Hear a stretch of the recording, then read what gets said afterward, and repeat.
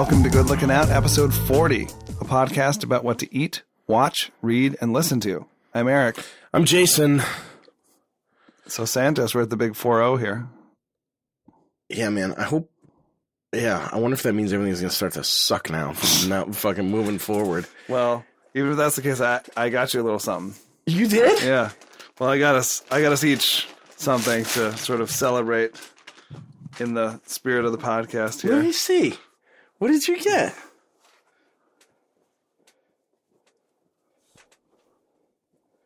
Dude.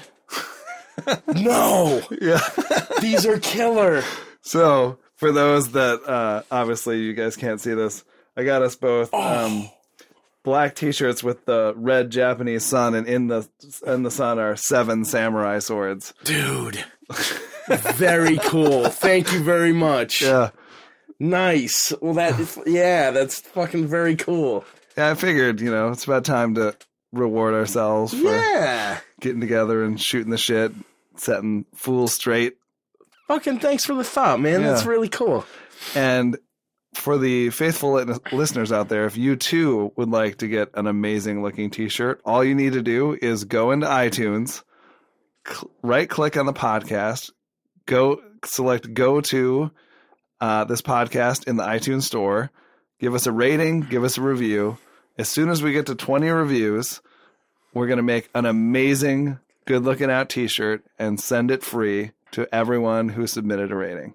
So we're currently at 6. We only have 14 more to go to hit that 20 to get awesome looking t-shirts for everyone. All you need to do is go in there. If you take a minute and tell us where you're listening from, give us a comment. That's definitely a bonus. If you just want to rate it, all it takes is one click, people. Oh, yeah, one click, and you're on your way to an awesome Good Looking Out t-shirt. Yeah, you chumps are out there. And this thing will look fucking good, too. It'll be nice. Yeah, It'll get you laid. We're going to get a top-tier designer. This thing, yeah. One of our colleagues to design this thing. So it'll get you laid. I'll make the call now. even if it's Santos. Even if it's me. Yeah, even if it's me. Yep. So, man, what do you got cooking? Did you notice the hole in the street when you pulled up? Oh, dude, I was gonna ask you. Are you still fucking having gas problems around here? That's from they finally fucking figured out the gas leak. It's been like fucking 3 months. Out in front of our house for the literally months, you could smell natural gas. And we called the gas company to come out and investigate this leak 2 times. They came out, they went top to bottom in our house, checked the furnace, checked the fucking meter, did all this stuff, checked everything, checked all around the street, checked all around the house, nothing. Finally, kept smelling it, called them out again. Fuck? Like, you just smell it in the house. Same drill. They came out and we're like, you already checked the whole house. Like, don't feel the need to fucking check our whole house again. No, we didn't smell it in the house at all, just out on the street by the curb. Jesus Christ. So finally, this shit's real. I mean, do you remember what happened down like in San Leandro or whatever? Yeah. or like there was a giant explosion. PG, yeah, I mean, that shit's fucking real. Yeah, exactly. It's dangerous. It's not, it's no joke. So what happened was, it used to, when it first started, I'd only smell it really strongly when I went out in the morning. After a month and a half, it got to the point where you just smelled it all the time. So it was like, obviously getting worse. So we finally called them. We're like, look, you need to come out. Like, this has gotten worse. Like, you need to come out and check this out. Motherfuckers so is going to blow up. The dude comes out, up. and I was like, what is going to happen? Like, is this just going to be another thing where the dude... And granted, they were nice. It wasn't like when you go to the garage or the car dealership and you're like, my car is like, when it shifts into second the first time I pull out, and my GTI, like, it stalls or whatever. And they're like, yeah, right. And they're assholes too. These guys were not assholes about it. They were just like, I can't find this thing. I can't find it. Like, it doesn't show up on the meter or whatever. So they come out again, and I'm like, oh, fuck, this is going to be another thing where they come out and they're like, because Nicole met them out in the street and was like, can you smell the gas right here? Like, I smell the gas. And the guy was like, I don't really smell it. And I was like, oh, God, here we go again. But, like, 10 minutes after they got here, I see this guy on the phone. He's, like, shoving this fucking stick into our yard, and, like, another truck pulls up with a backhoe on it. And I'm like, oh, shit is about to get real. Wow. And then another truck pulls up with a bunch of shovels, and they're like, yes, we found the gas leak. The bummer is it's like it's the pipe running from your house, but it's out in the middle of the street. So we have to dig through the concrete and like figure out how bad it is and like where it's at. So they jackhammered. This was at 10:30 at night, by the way. Our neighbors were loving this.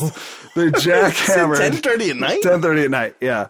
Because Nicole was like, they have this thing where if you call in a gas leak and they show up at your house and you're not there, they can break your door down. Kick the door down. They can legally break your door down. Right. And like, it's one of those things, like when you call Comcast and you're like, I called before, I've been having this problem, and no one ever records the shit. It's like the same thing. So no one has like ever recorded, like, this is the third time these people called. We've already checked the house. So we were like, they're just going to fucking kick our door in.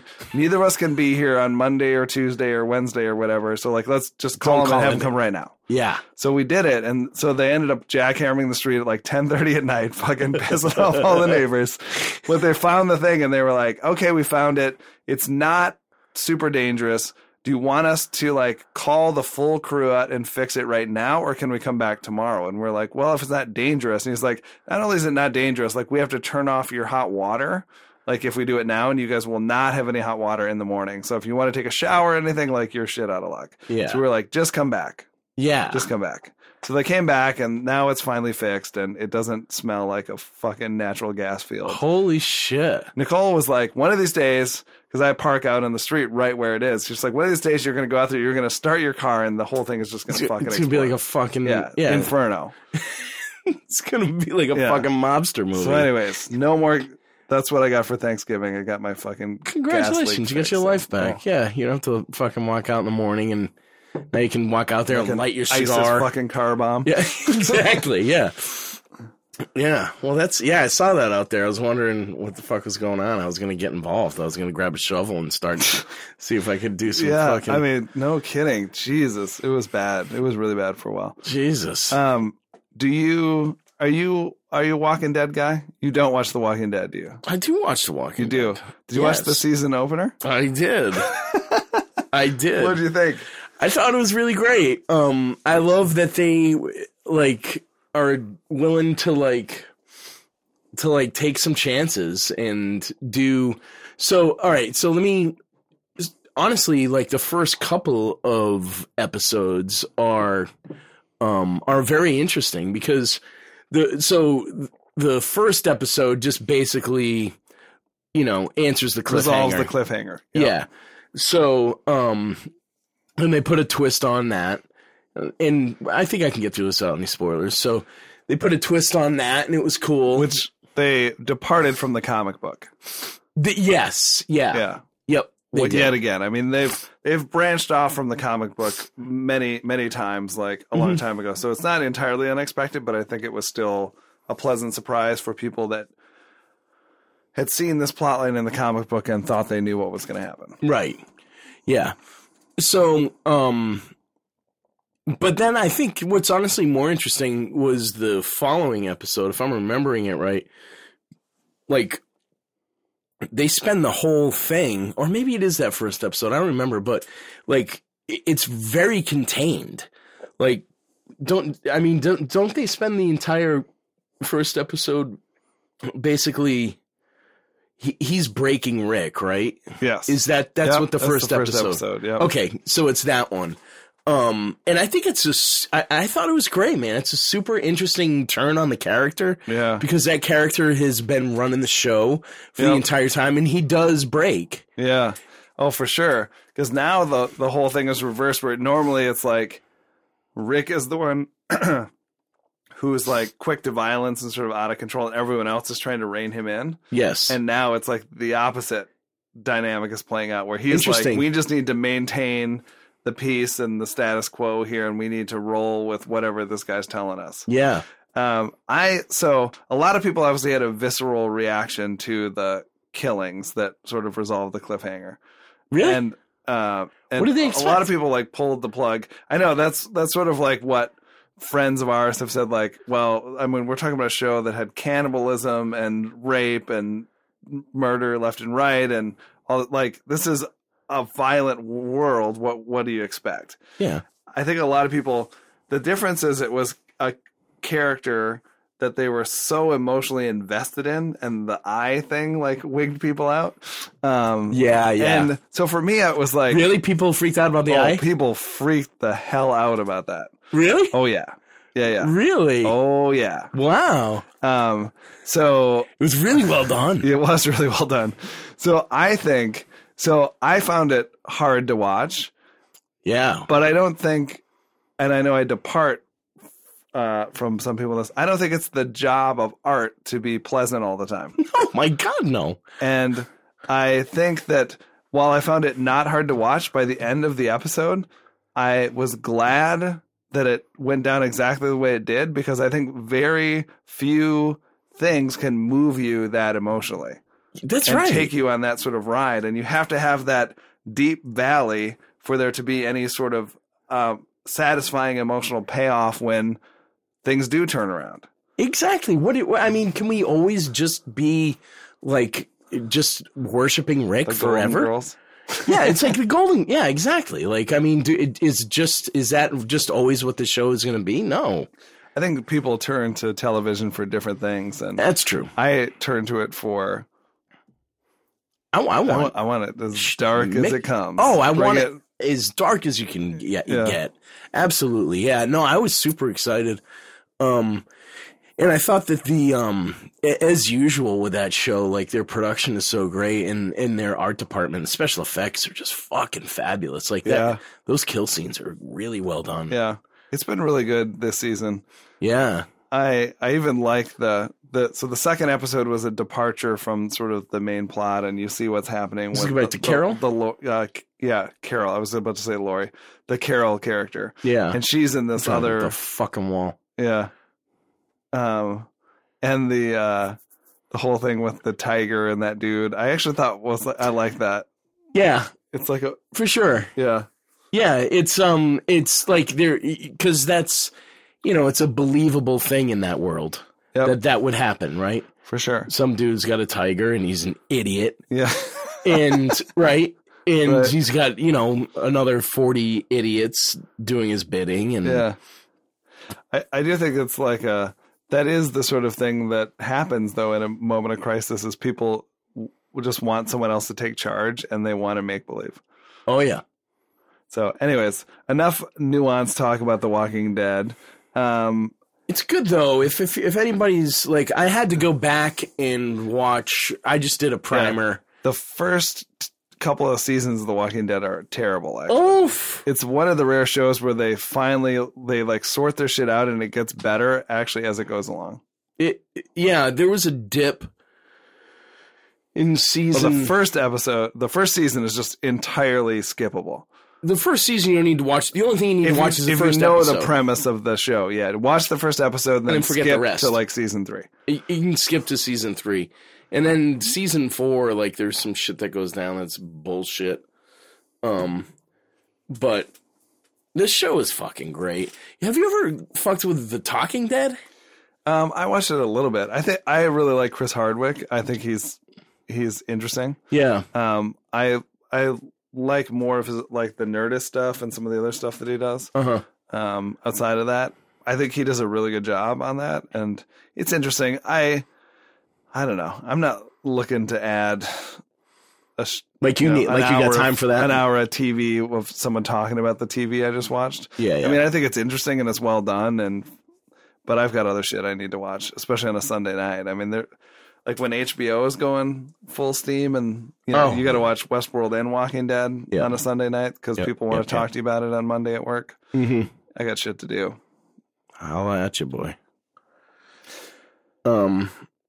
Well, what do you got? You want to talk about something? You got a show? I got shit. I got all kinds of shit. I got an independent film that I think you'd really like. Gimme. It's called The Invitation, and it's on Netflix right now, streaming. Do you know anything about this? Yeah, I think it's on my list. Yeah. So the premise of this film is it opens and there's this guy and his girlfriend, and they're driving to a house party, a dinner party. And you very quickly establish that like he's going to the dinner party of his ex-wife, who he hasn't seen in 3 years. And she is recently back and sent out this lavish invitation for this dinner party. And what happens, what unfolds at this dinner party, it's one of those independent films where I'm always like, oh, this is so genius, because like it's basically locked down to one location with 10 characters. It's always my favorite shit. But this plot, it's the kind of it's really well done, really well acted, and it's really bizarre because as from the moment they kind of arrive in the scene, you're like, it's tense in a way that like, and it's a thriller in a way that like you really haven't seen before, because you're like, he's at this dinner party and these people come back and it seems like they've joined this sort of weird cult. Is there a supernatural factor in this movie? There isn't a supernatural factor. Okay. Because there's another dinner party movie with a... Okay, so I'm confused. But anyways, it's really spooky and tripped out. And what I love about it is... it's new release on Netflix? Pretty new, yeah. Okay. What I love about it is there's a sort of internal trauma that this guy's trying to deal with, which is he and this woman were married and their son died, and they ended up divorcing because of this, and neither of them has kind of met and dealt with it. So he's like at this party, he's back in the house where he lived with his son and his wife for the first time. So he's kind of dealing with this internal trauma, but then there's also this external shit that's happening, and it's sort of all interwoven and like very deftly, and it's really well done. And there's a point where you're like, you start to think there's all this like weird freaky shit happening, and he's like, unlike a lot of movies where he's not dumb to it, he's like starts to get kind of paranoid and freaked out, and they very deftly right in the middle there's this turn where you're like, is he just making too much out of this stuff? Well, that's nice. And there's this moment where you're like, I'm pretty sure that I'm with him and like this is freaky and weird. But there's a moment where like one of the things that was like the linchpin in the case for like this being freaky and weird falls apart in this very cool, like, very cool way. And you're like, oh, huh, whoa. And there's sort of this reset moment. Yeah. And then it goes on from there. So it's really well done. The invitation. So they play. That's great, man. That's nice. I love it. Like, I can't wait to see it because, for one, like my favorite stuff are, like, as much as I love a huge, a fucking Die Hard situation. Right. Like, I'm also like, like Vanya on 42nd Street is like one of my top 10 favorite films. Like, it's like, yeah, like, I mean, anything that's a play that's turned into a film and done right. And this could be that, yeah. It's which is like, man, sort of set up the same way, yeah. Which is why I'm such a huge fan of him. And like, so I love that stuff because what it allows you to do as an independent filmmaker is use your resources wisely. You know what I mean? You pay your talent. You got one fucking location. Your shoot days are locked down. Like, you can just like make the thing. And it relies on the most important fucking thing. You gotta have your script's gotta be correct, right? Yep. Absolutely. You need to have a fucking writer. Story. Yeah. Story's gotta be right. So that's killer, man. Thanks for that's gonna move up to the top of the list now. Super good. The invitation, half the time I feel like I want a different. Have you ever seen video of people doing a podcast and their setups? Like, have you ever seen like people like, you know what I'm saying? I've only seen it when people have like more like sort of radio room kind of setups. Yeah, because I've seen. I was watching something the other day. It was a bummer. Like, it was some Beth went to University of Nebraska in Lincoln, so she's a Husker fan, and I'm married into a Husker family, so I'm now a Husker fan, and a big Husker fan. So I had to check in on something Husker related, and I was on the phone and laying in bed early morning, fucking around with something, and saw these these two asshats, like, who have a fucking Husker podcast. But there's a video of it as well that they post, like, they shoot it. Huh. But anyway, what I'm getting at is they have, like, this whole setup because, like, they, you know, which you and I tried not to do. We tried to stay off the fucking Googler while we're on the air and have a conversation. That's the idea here, is it's you and I talking.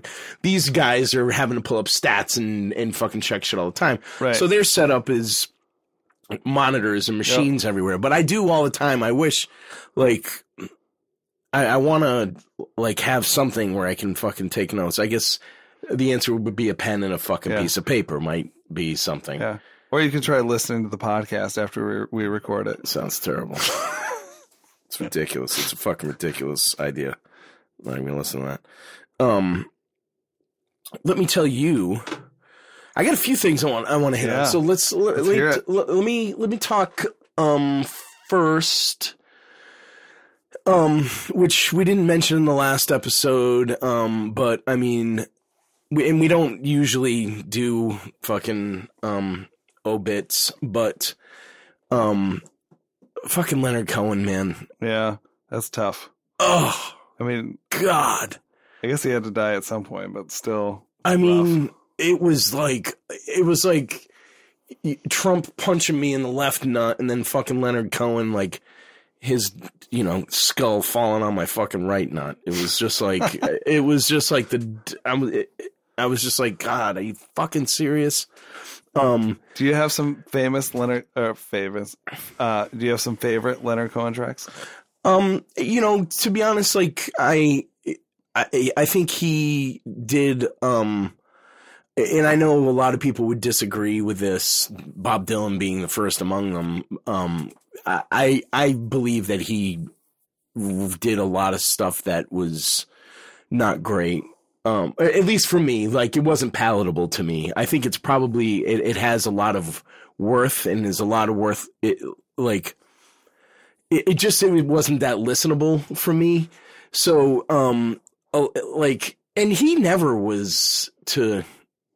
meant to be a fucking musician. Like, he was, he's a poet. He's a poet. He was a writer. Yeah. So, I mean, I you know, I think I'm probably with everybody where, you know, Songs from a Room. Yeah, Songs from a Room.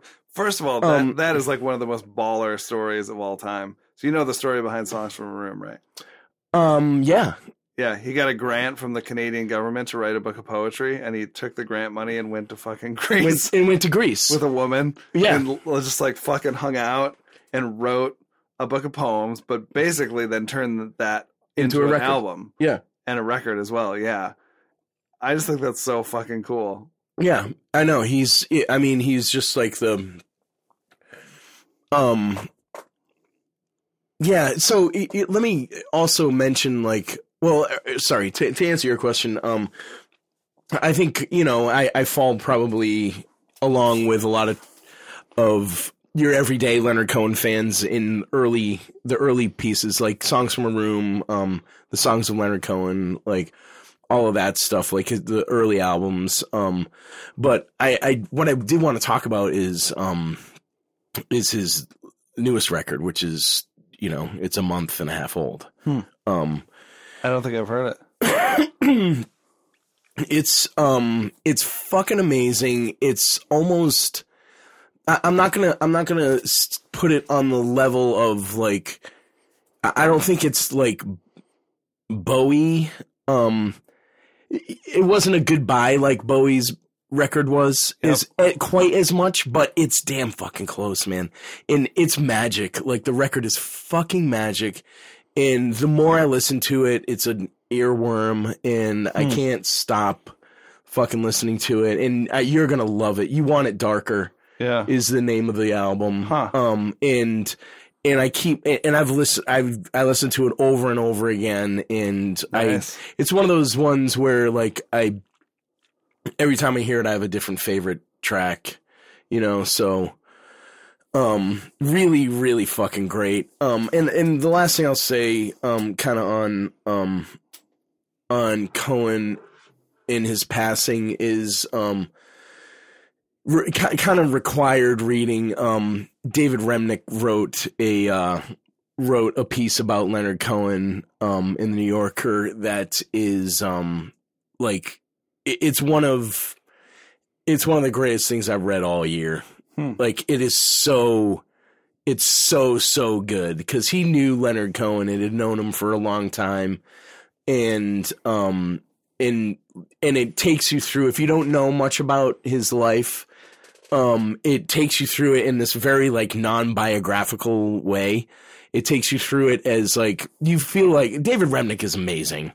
You know, I mean, he's just an incredible fucking writer. And this piece that he wrote about Leonard Cohen is it's incredible. So please take a look at that. And here's to the man. Here's cheers. Yeah, salute.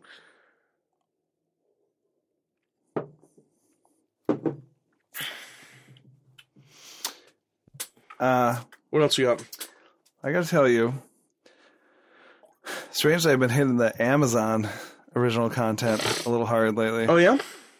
Between them and Netflix, there's just so much new stuff coming out. It's insane. God, dude. Crazy. Do you feel like we're doing our listeners a fucking disservice? Like by not... Should we be watching the shit and reporting back? This can't be a list of... I feel like someone should watch all of that stuff and tell people what's worth it, what's not. So I've actually been thinking I'm going to buzz through at least the first couple episodes of all of the new Netflix and Amazon shows and say like, this is good, this is not good. One that I would like to recommend that I think is good is there's a new Amazon show that's written and directed, or written and sort of the showrunner for it is David E. Kelly, who's obviously famous for doing The Practice and Boston Legal and okay, yeah, those lawyer shows. This is a completely different kind of lawyer show. So it's got Billy Bob Thornton. Oh my God, I'm dying to see John this. Hurt and oh God, now I'm blanking on her name. Maria Bello. Yes. And a couple other people. Oh God, I'm doing this woman a disservice. There's an amazing character actor who was on Deadwood and has been on a bunch of other shows. Yes. Female character actor who is awesome, and she's in it as well. She plays sort of one of the antagonist lawyers at this big law firm. So the premise is Billy Bob Thornton is this used to be hotshot lawyer, fallen from grace, who's an alcoholic, and he lives in sort of like a little bit of a transient motel in sort of Santa Monica, like kind of on the beach. And he's got like a homeless dog that is like, and his office is the bar, and he's like a total just like falling apart piece of shit.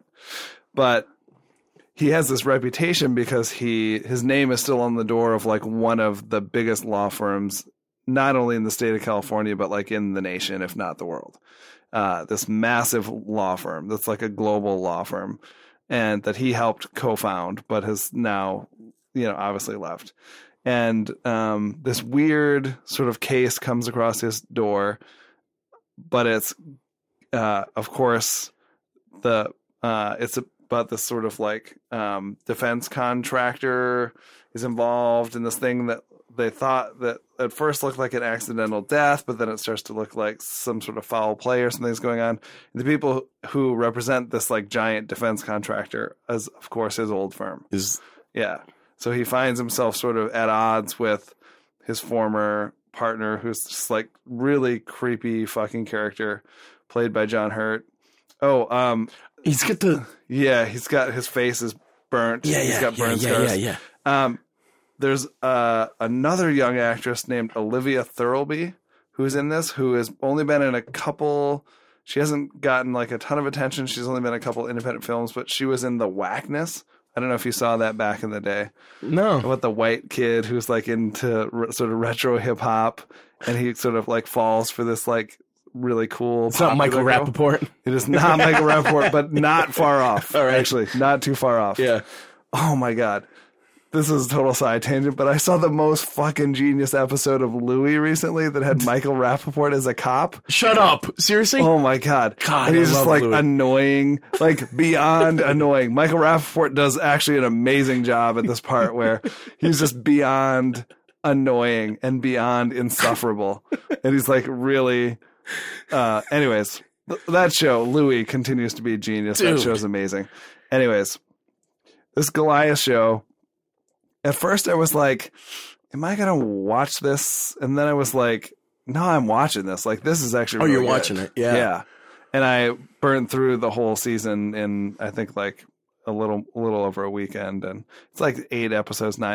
They're like short season. 47-minute episodes. Oh, so it's pretty short season, but you're talking like, 9 hours probably. But it's cut for broadcast, or at least it's cut for commercials. So it's 47, 46 minutes, Yeah, whatever. ish, but Ish. there's no commercials obviously because it's on Amazon. Right. Yeah, man, I've seen this a few places, and what I read, the review I read, was somebody saying that, which is, I think Billy Bob has, he's EP, or he's part of the creative team, and they say that it's some of the best work he's ever done, and in fact, they say it's the role that he was born to play. Which is kind of a bold statement, because coming from like the guy who made fucking Sling Blade, which is high art, Yeah. By the way, that woman's name who I mentioned, who's the awesome character actor, her name is Molly Parker, and she's been in tons of stuff. Also, strangely, because I'm a huge fucking fan of Sling Blade, I think Sling Blade is like high amazing. art. It's incredible. Dwight Yoakam is also in it. Is he? Yeah. Oh my God. Really? Yeah. So, and when I was like, holy shit, Dwight Yoakam, that's weird. And then it was like, oh, of course. Like Wow. Billy Bob Thornton, Dwight Yoakam. Of course, yeah. So I have to take the opportunity.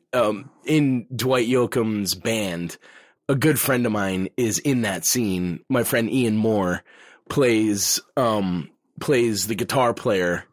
In Sling Blade? In Sling Blade, or maybe he plays the drummer, I forget. But he's in the band, and he has like 2 lines. But he's not the guy that says the poem. no, that weird dude. no, he's not. But he was like, he's not Big Chestnut. no, he's not Big Chestnut. No, but he was like Ian Moore. Yeah, he's family. I love him to pieces, and he was like He was in the Austin scene, so he was like in there, and what I wouldn't give to be like on that fucking dude set who was in that film. Yeah, God, I love that film so much. That film is fucking, it's unfucking believable. Yeah. Like Billy Bob, man, you guy's amazing. There's a really great article floating around somewhere in the world, like in the last couple of weeks. Somebody interviewed him because he's on the road with his band. I forget the name of his band. It's a terrible fucking name. And the band, like, and I think the band is probably terrible too. And like, but he loves to play. Right. And there's a great article about him, just like being out and playing for people. And, I don't know. He seems like a fucking genuine article, man. I love Billy Bob Thornton. I think. Bad Santa 2, though, man, that looks like a fucking bummer in the summer. Really? I love Bad Santa, but, like, I don't know. Like, the preview, whoever cut the preview is not doing it any favors. Huh. Whoever cut the trailer. Like, it's... Because, that's one of Christian's favorite all-time films. Like, he can pretty much quote every single line. I do know that he loves Bad Santa. Yeah, and I do, too. I think the movie's fucking genius. But I'm scared for Bad Santa 2. And... I mean, it doesn't have, what's the name of the guy who's the other main actor, the black actor who died, the comedian? Yeah. Bernie Mac. Bernie Mac, Yeah, Bernie Mac obviously died, unfortunately. So he makes a lot of that film. Are you kidding me? He's fucking all over that thing. Yeah. Let me keep it moving. Let me move on. So what, Goliath. Yeah. All right. Yeah. I'm now, I'm going to plug in, I'm going to become a fucking Amazon viewer now tonight. Amazon app. Yeah. gonna hitch my horse to Goliath. So let's take Westworld and put it over here for a minute and not talk about it for a second. We can decide if we want to talk about it. Because I got caught up and I've seen all of Westworld. Okay. And I was I recently had I just had a stretch. I had a sick day in a hotel and caught up on Westworld. And I was like, oh, fuck, I don't know. I mean, HBO Go is up and running. I'm not going to, sometimes you're in the hotel. If you switch shit up, it doesn't fucking work. It's rolling. I'm like, this fucking show looks terrible. I'm going to fucking try it. Fuck it. It's a half an hour. Click on Divorce. And I watched the first episode. And I was like, oh, this is really fucking smart. This is really good. Then I watched the second one. And then I watched fucking all of them. So I'm glad that you watched this because I'd been meaning to watch it, and it's a show that I've been earmarked to watch with Nicole. So I obviously watched like a mountain of fucking content. Yeah, but you there's do. very little of it that I watched with Nicole, and there are certain things that I'm like, okay, I need to save this. We watched that show I mentioned last time, Fleabag. She loves that show. Yeah, Nicole and I have pretty similar tastes in a lot of ways. Like, and I can tell you that I think Nicole is gonna fucking love. I think Nicole is going to love this show. Because she and I have Baskets in common. Oh, yeah. She Baskets is one of her favorite shows. Me too. Yeah. Baskets, I think, is fucking... It's Louis Anderson's high fucking point. Yeah. Which we're about to come up in next month or so. Next season 2 is coming. It's coming right up. But Divorce is so fucking good, man. It's really a great show. It's not... like... When I say this, the first... thing that will pop to mind is Seinfeld, but it is not Seinfeld. It's better. There is not a single likable person in the entire show. Everybody is a dick. Right. Like, but it's more than just like being like slightly nuanced and flawed because it's a comedy. Right. So like there's like deplorable things about each of the people in like every person in the thing has like sounds like it's always sunny. Is it? It is. Yeah, but it's like it's not as camp. Right. Like it's believable. Yeah. Yeah. It's believable. It's really great. You guys are gonna love it. Cool. It's a great show. Yeah. I don't know any of the background on it, and I don't know that dude. Like I've always liked him, like from Sideways and whatever the fuck he's been in. Thomas Hayden Church. Thank you. Yeah, and he deserves a lot more credit than I'm giving him here. Yeah. Like I mean, because that guy's actually a decent actor. Yeah, he is, and he's got like this really very dry sort of wry delivery, but he's funny.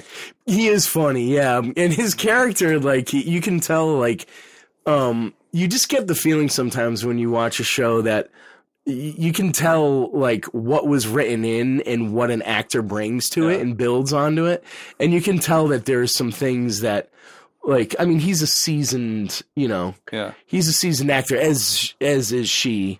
Right. I mean, she's Sarah Jessica Parker has been, I mean, she's a tradesman. She's a journeyman. Sure. I mean, that chick's been acting since she was in Short Pants. Yeah.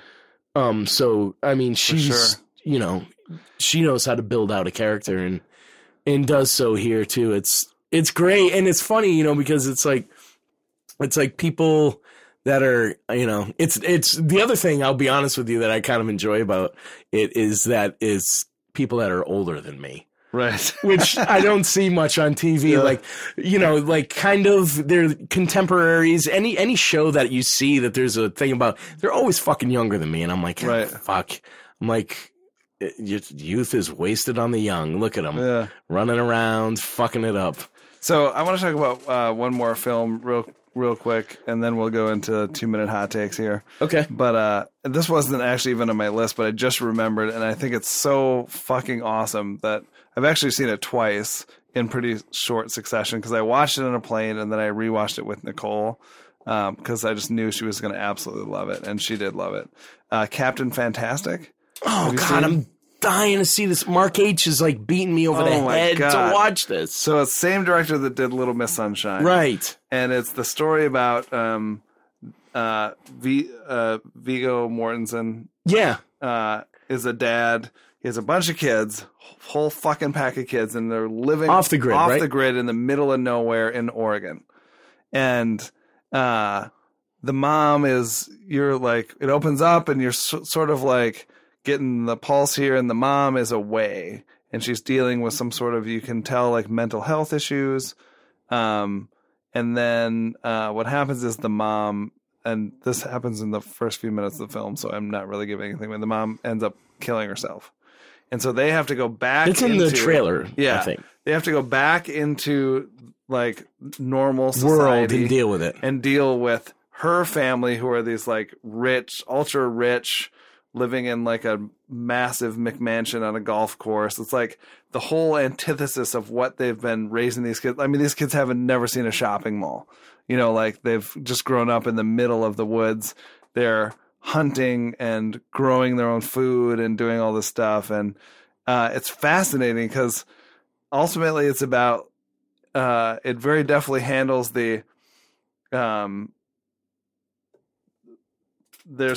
it portrays two extremes, and it's about finding a balance somewhere in between. And their life is as out of balance as the people who they're sort of like critiquing and like trying to get away from. So anyways, it is a brilliantly written, super funny, moving, and exactly, if you love Little Miss Sunshine, you'll absolutely love this film. Like, it's different enough, but it's also like the same. It's like funny and weird in the same ways, and but you're crying. Totally quirky. Oh yeah, it's like, yeah, it's brutal, especially like as a parent. You know, you're right. Like, I need to like re-examine how I interact with my kids, and the sort of like how I'm thinking about their education and all sorts of stuff like that. So it's really good. If you can make a film that sends somebody out of the theater rethinking the way that they're behaving as a parent, then fucking done. Like, you did it. Like, that's, for me, the bar. That's amazing. Yeah, for sure. God, like I said, Mark H has been beating me over the head. It's really, really good. I would recommend it to just Captain Fantastic. Captain Fantastic. Yeah, and fuck, man. I wish I had a piece of paper and a pencil, or this podcast is like 42 minutes long. Listen to this thing. All right, let's. You want to go to hot takes? Let's do hot takes real quick. So we're not going to talk about Westworld, man. Fuck it. Well, let's leave it. Let's leave it. Let's do it in the. Let's hold it in the final. We'll do it in the Problems with Closure. All right, because we talked about it before, so it qualifies. All right. You want me to start? You want to start? Yeah, I'll start this time. All's fair. You want me to? What, you're going to send it to me? You want me to send one to you? What do you mean you're going to start? No, you give me yours first. Okay.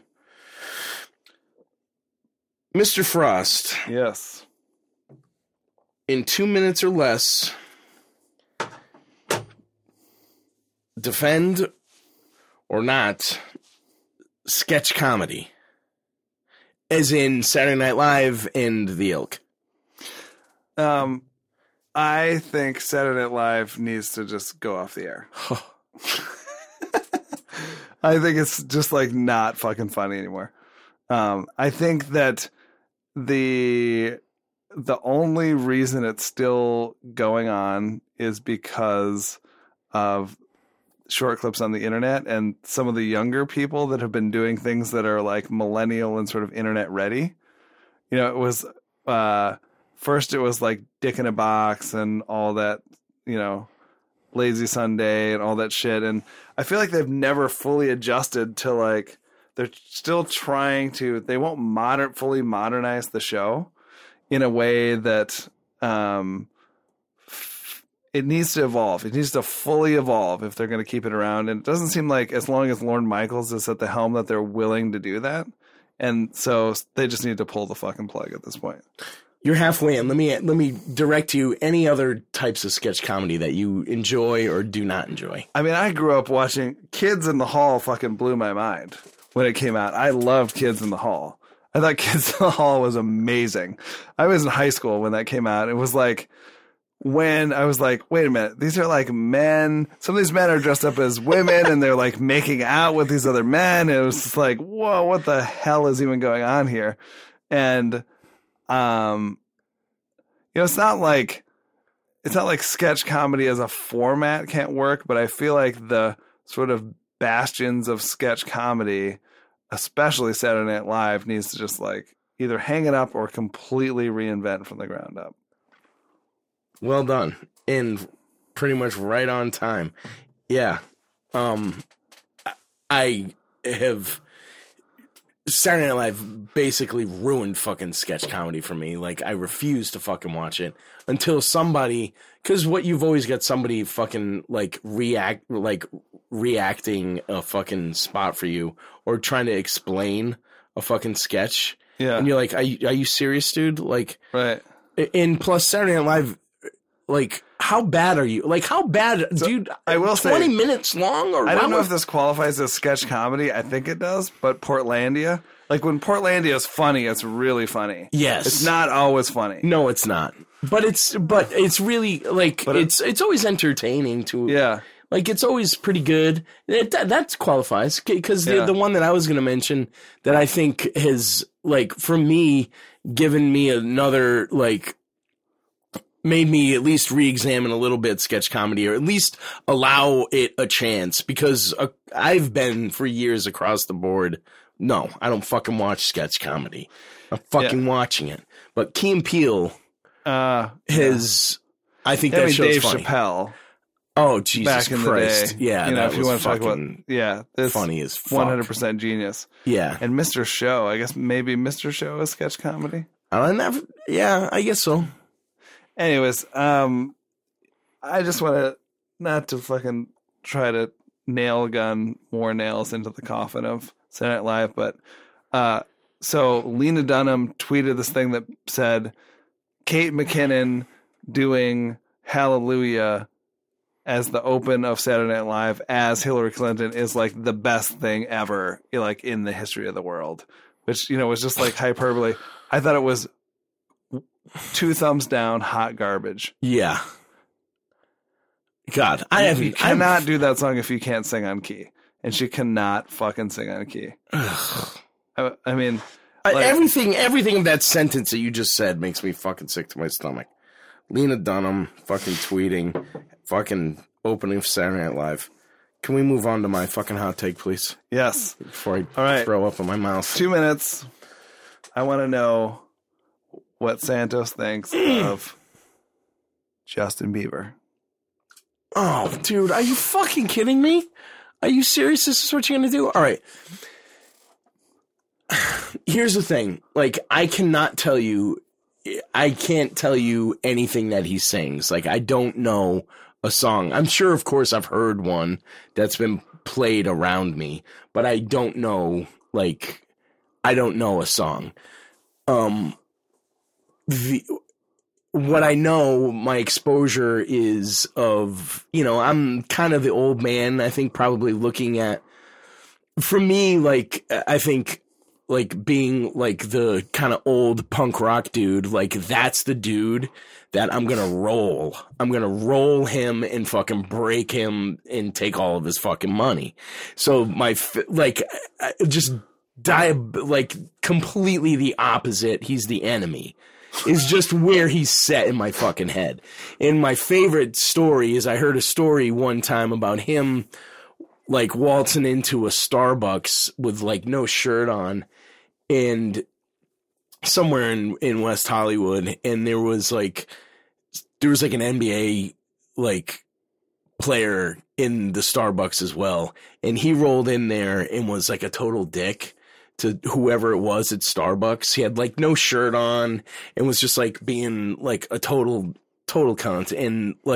And dude, like, I mean, somebody will fact check me on this, but, like, there wasn't, like, you're out of line, son, you need to get out of here. It was, like, little Justin Bieber and then NBA fist of 15 pounds just fucking, like, blasted him in the fucking face and fucking just knocked him on his ass, and fucking he ran out crying, and I was like, oh my God, fucking thank you. So I don't know why, like, to be honest, like, I should talk to my shrink about why I have so much fucking, like, guttural fucking hatred for this person that I don't even know. But everything that I see and everything that he stands for just makes me sick to my stomach, and I wouldn't piss on him if he was on fire. That's a pretty definitive opinion. There's not a lot of room left in there for... wow. Yeah. Okay. Yeah. I actually think his new album is pretty good. Oh my God. You know, I'm not like I've never listened to it, so I can't. I'm not going out of my way to like stick it on all the time or anything. But the girls love it. I've never listened to it. Like I said, there's something, you know, it's hard for me. Like you've always, because I'm also the same guy who's gonna say, like, always argue for the, you know, separating the art from the artist. Right. You know what I mean? Because how can I like, you know, so many other things that I like? You know what I mean? Like there's like Oi stuff that I listen to that, like, how can I possibly defend that? Right. You know? So like I've never listened to it musically, so I can't speak to that, but like there's something there that makes me just want to punch and like take money out of his pocket. Like it's like a Macaulay Culkin kind of fucking thing reaction. Yeah. Yep.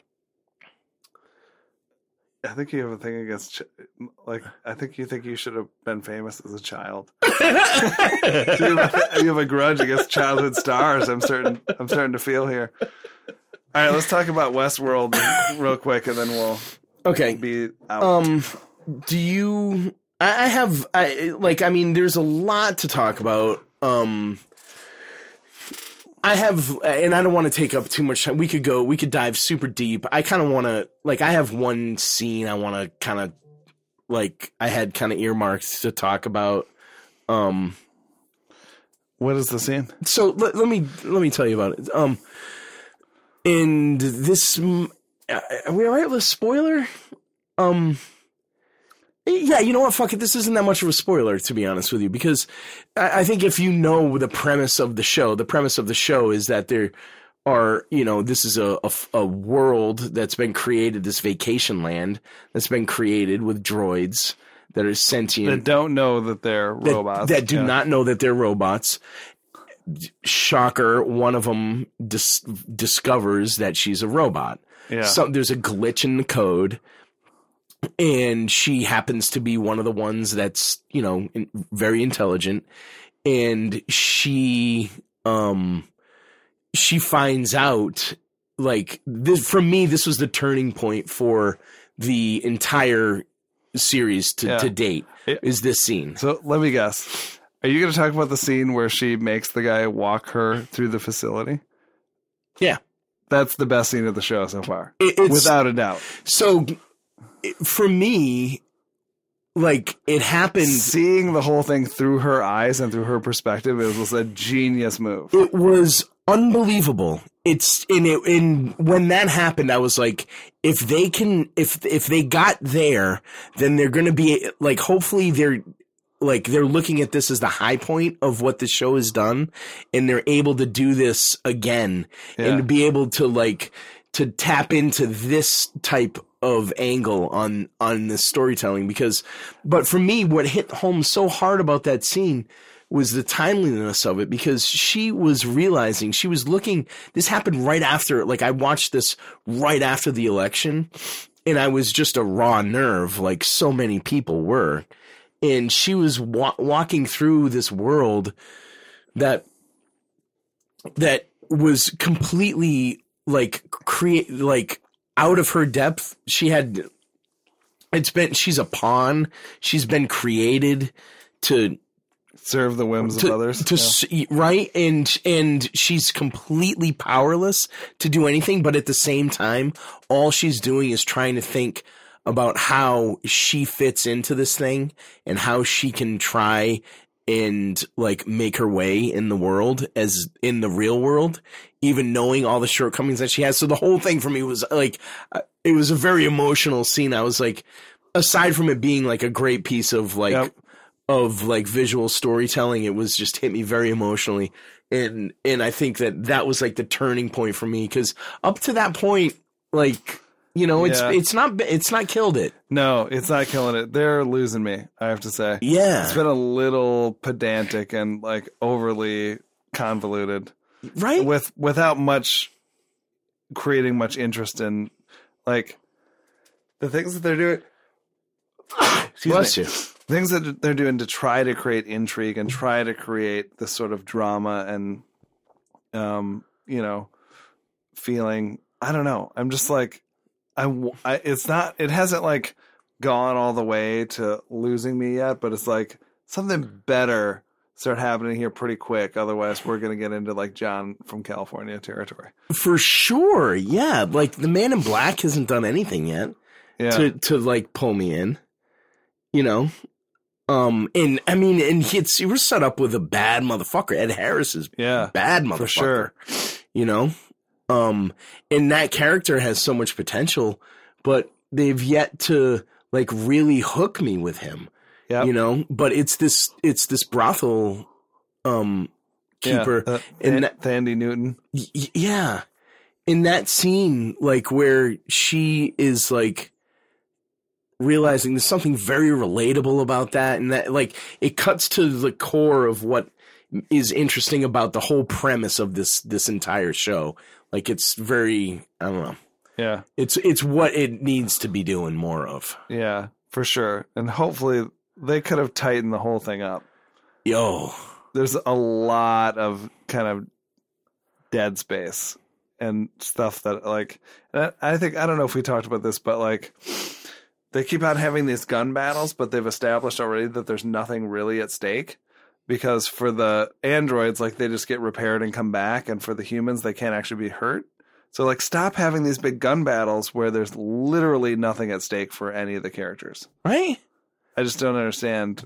I don't either. And there's also been a few like, I mean, I don't care enough to go back and watch them, but there's been a few like tension points built around like, oh my God, is he okay? Is that guest okay? Is there something that can happen to him? And there's also like, they've been like with the thing with the fly and other stuff. It's like, oh, well, actually they can cause harm, but that was like 5 episodes ago. And I'm like, okay, come on. Oh like, my God. You introduced the smoking gun in Act 1 and we're now in like Act 7. Fucking A. Like, what about Act 3? What are they doing? They have so much money. Yeah. Too much money. They have too much money. Yeah. God, it's like, yeah, man, this thing is going to get into Lost. It's not fucking, I want it to be great TV. It is not great TV. Nope. It is not. It's far from it. But it looks so good. You gotta watch it. It has potential. It does have potential. And I want it to be great, but I do too, but it's not. It's great. Mediocre. Great is the next town over. They need to get on the fucking train pretty quick. They do. Indeed. Indeed. All right, everyone. Thanks again for listening. Thanks as always to Kaya Fisher. And thanks to you, Jason, for being my partner on this podcast for 40 episodes. Oh, likewise, man. It's been super fun. This has been a ton of fun. Yeah, 40. It's a good one. Yeah, thank you. And please, once again, take a moment, just a minute, to give us a rating on iTunes or a review, and everyone will get free t-shirts and profit. Yes. All right, everybody. Catch you next time. See ya.